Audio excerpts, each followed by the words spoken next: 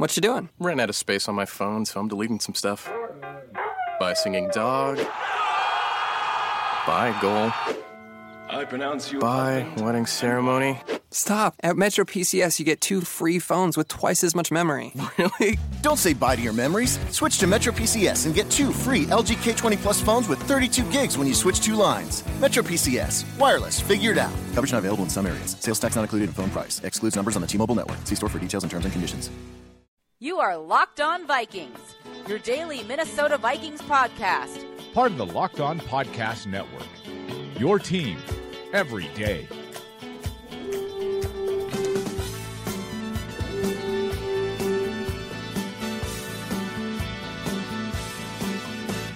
How we doing today? It's a Locked On Vikings production on the Locked On Podcast Network, one of the fastest growing networks in the nation. Millions of listens per month.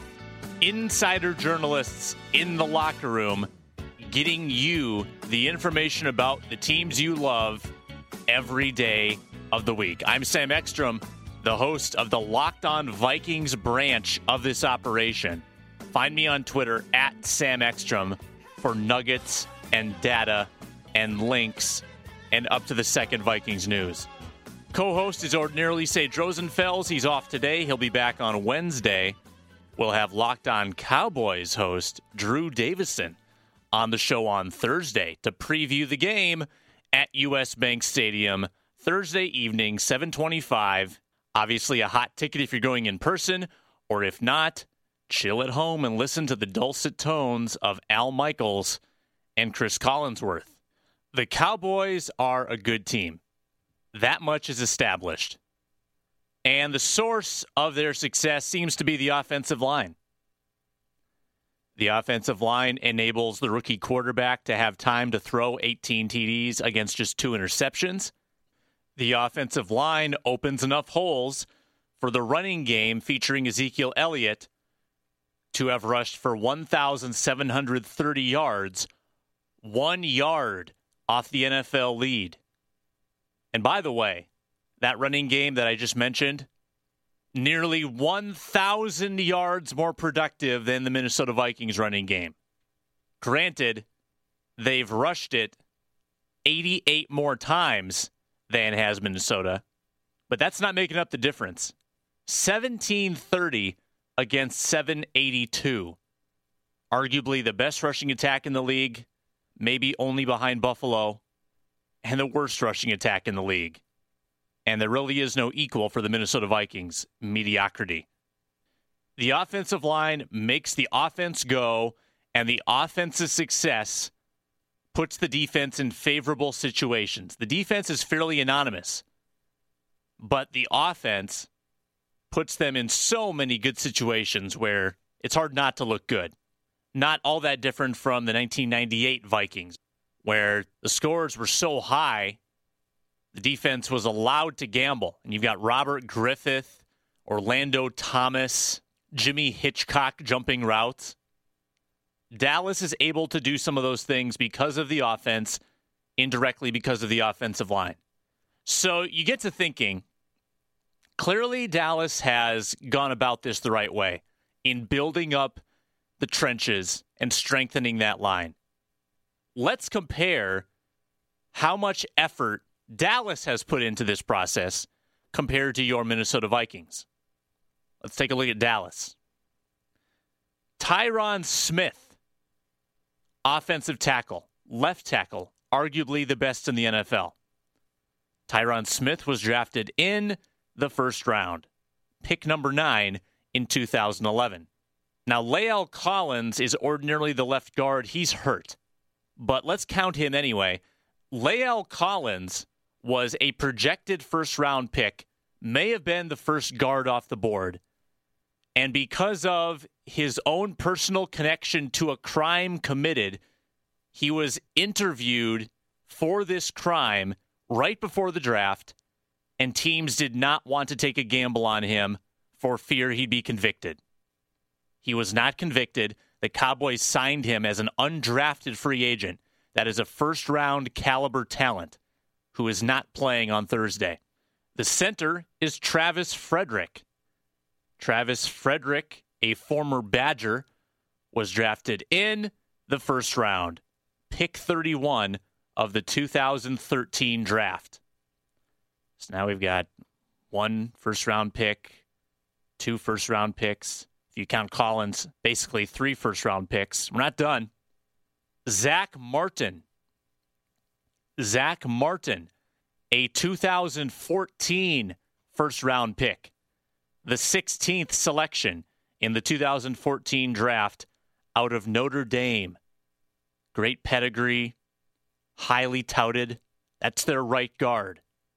The oddball in the mix is Doug Free. He's the veteran that's gluing things together at right tackle. Doug Free is really a holdover from a previous era. He was a 4th-round pick in 2007, and obviously he's had enough in the tank to play for a decade. So he's on the downhill of his career, but a very talented tackle in Doug Free.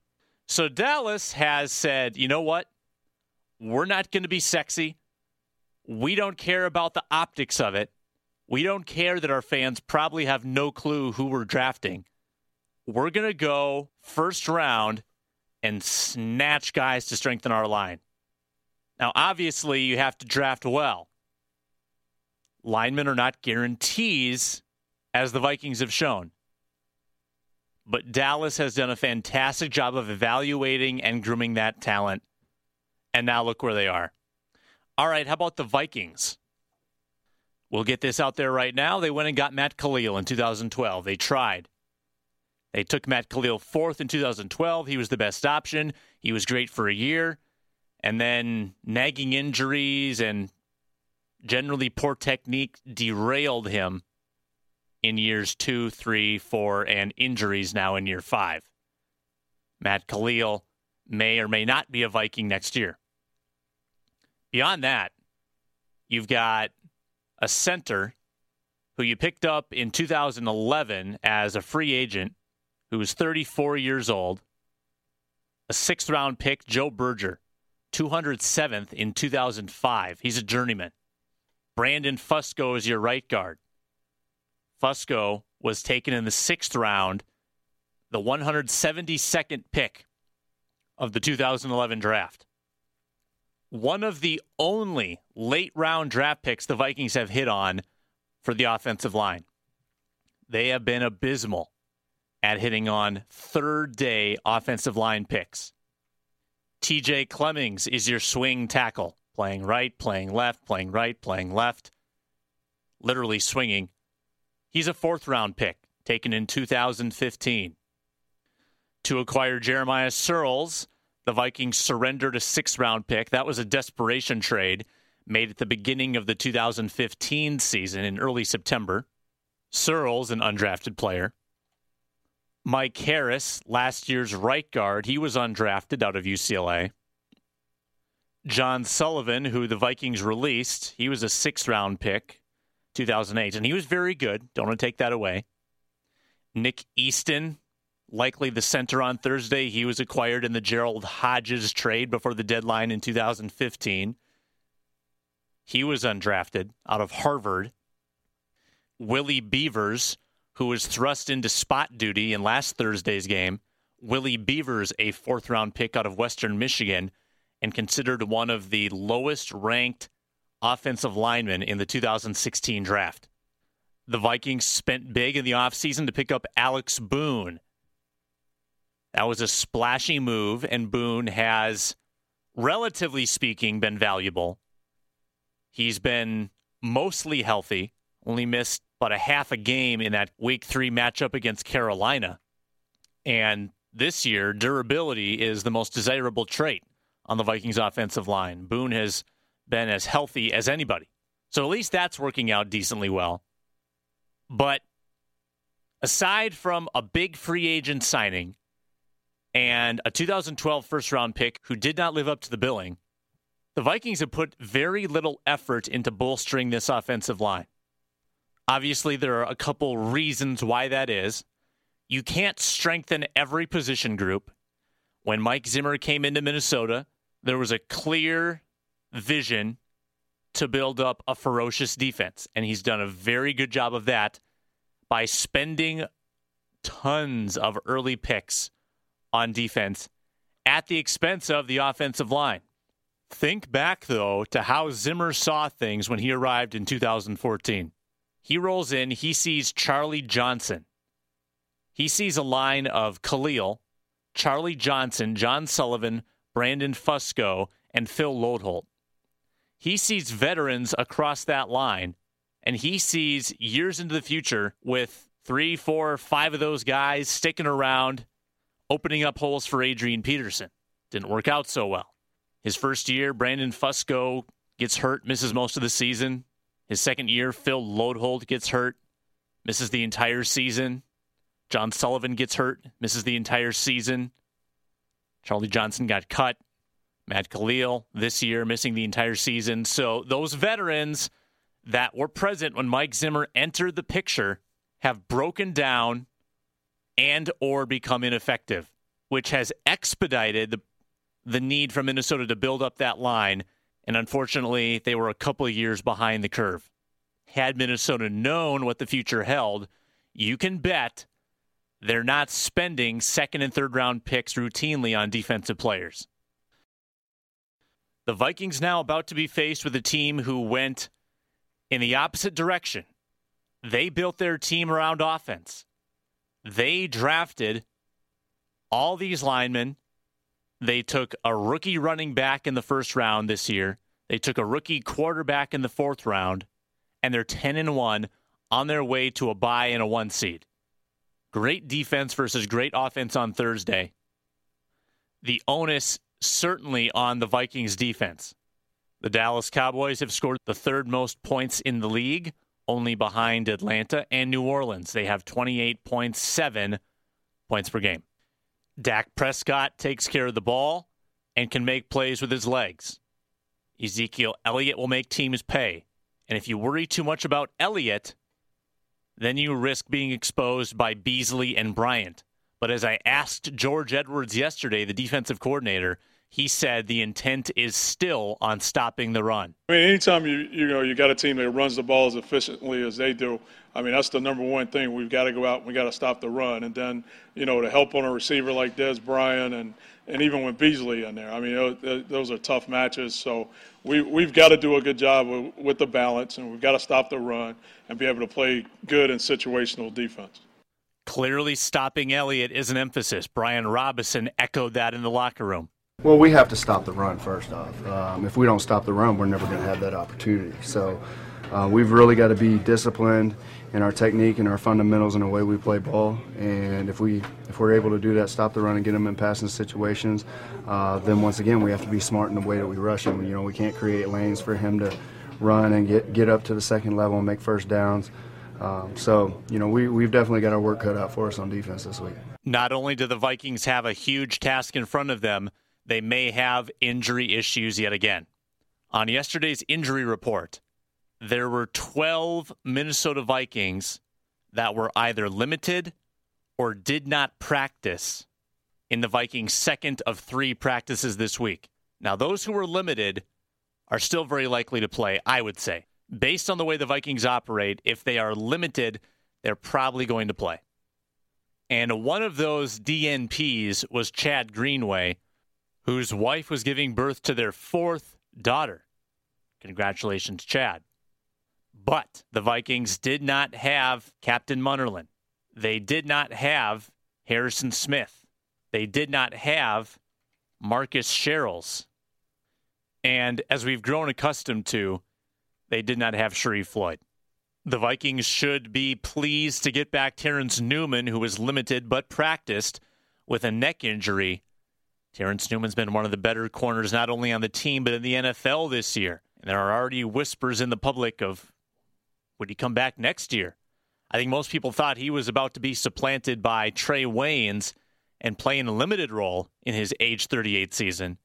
Not the case. Terrence Newman is quickly approaching Brett Favre territory of playing in purple at 40. Can he get there? Point being, the Vikings need to have their defense intact fully if they want to slow down this Dallas team. Since the Cowboys' Week 1 loss against the New York Giants when they only scored 19 points, Their minimum output was 24 points. And I think the Vikings need to hold them below that if they want a chance to win. They may have to hold them to a season low. Either that, or they need to intercept Dak Prescott multiple times. The Vikings can't count on giving up 24 like they did against Arizona and then scoring 200-yard-plus touchdowns. Not going to happen. Probably not against the very careful and conservative Dak. The Vikings enter play on Thursday, half a game back in the wild card, and they are tied with Tampa Bay at 6-5. Tampa Bay currently has that tiebreaker as well. Vikings got a boost last night from the Green Bay Packers, who knocked off the Philadelphia Eagles and kept Minnesota clear of Philly. In all honesty, the Vikings should feel 100% in the mix. There is a very decent chance that Washington goes to Arizona and loses. I know Arizona's struggling, but that's a tough game. Washington could lose. Detroit heads to New Orleans, where the Saints just scored 49 points on Greg Williams' defense. The Lions could lose. It's not out of the realm of possibility that with a win, the Vikings move into wildcard position and maybe tie the Lions in the North. Sometimes it's fun to be the underdog. The Vikings are the underdog in this game. Dallas favored by 3.5 last I saw. That's a great opportunity. Minnesota has been really competitive at home this year, and if they don't collapse against Detroit, they're still undefeated at home. I still maintain that this is a winnable game for the Vikings. But that defense is going to have to be intact, and they're going to have to prevent Ezekiel Elliott from running roughshod. More analysis tomorrow with Sage Rosenfels, and Thursday with Drew Davison. We'll get a Dallas perspective. For now, this is Sam Ekstrom. Leave a 5-star rating on iTunes if you please. Follow on Twitter at Sam Ekstrom or the corporate account at Locked On Network. Thanks for tuning in wherever you may be, and we'll talk to you again in the morning. So long.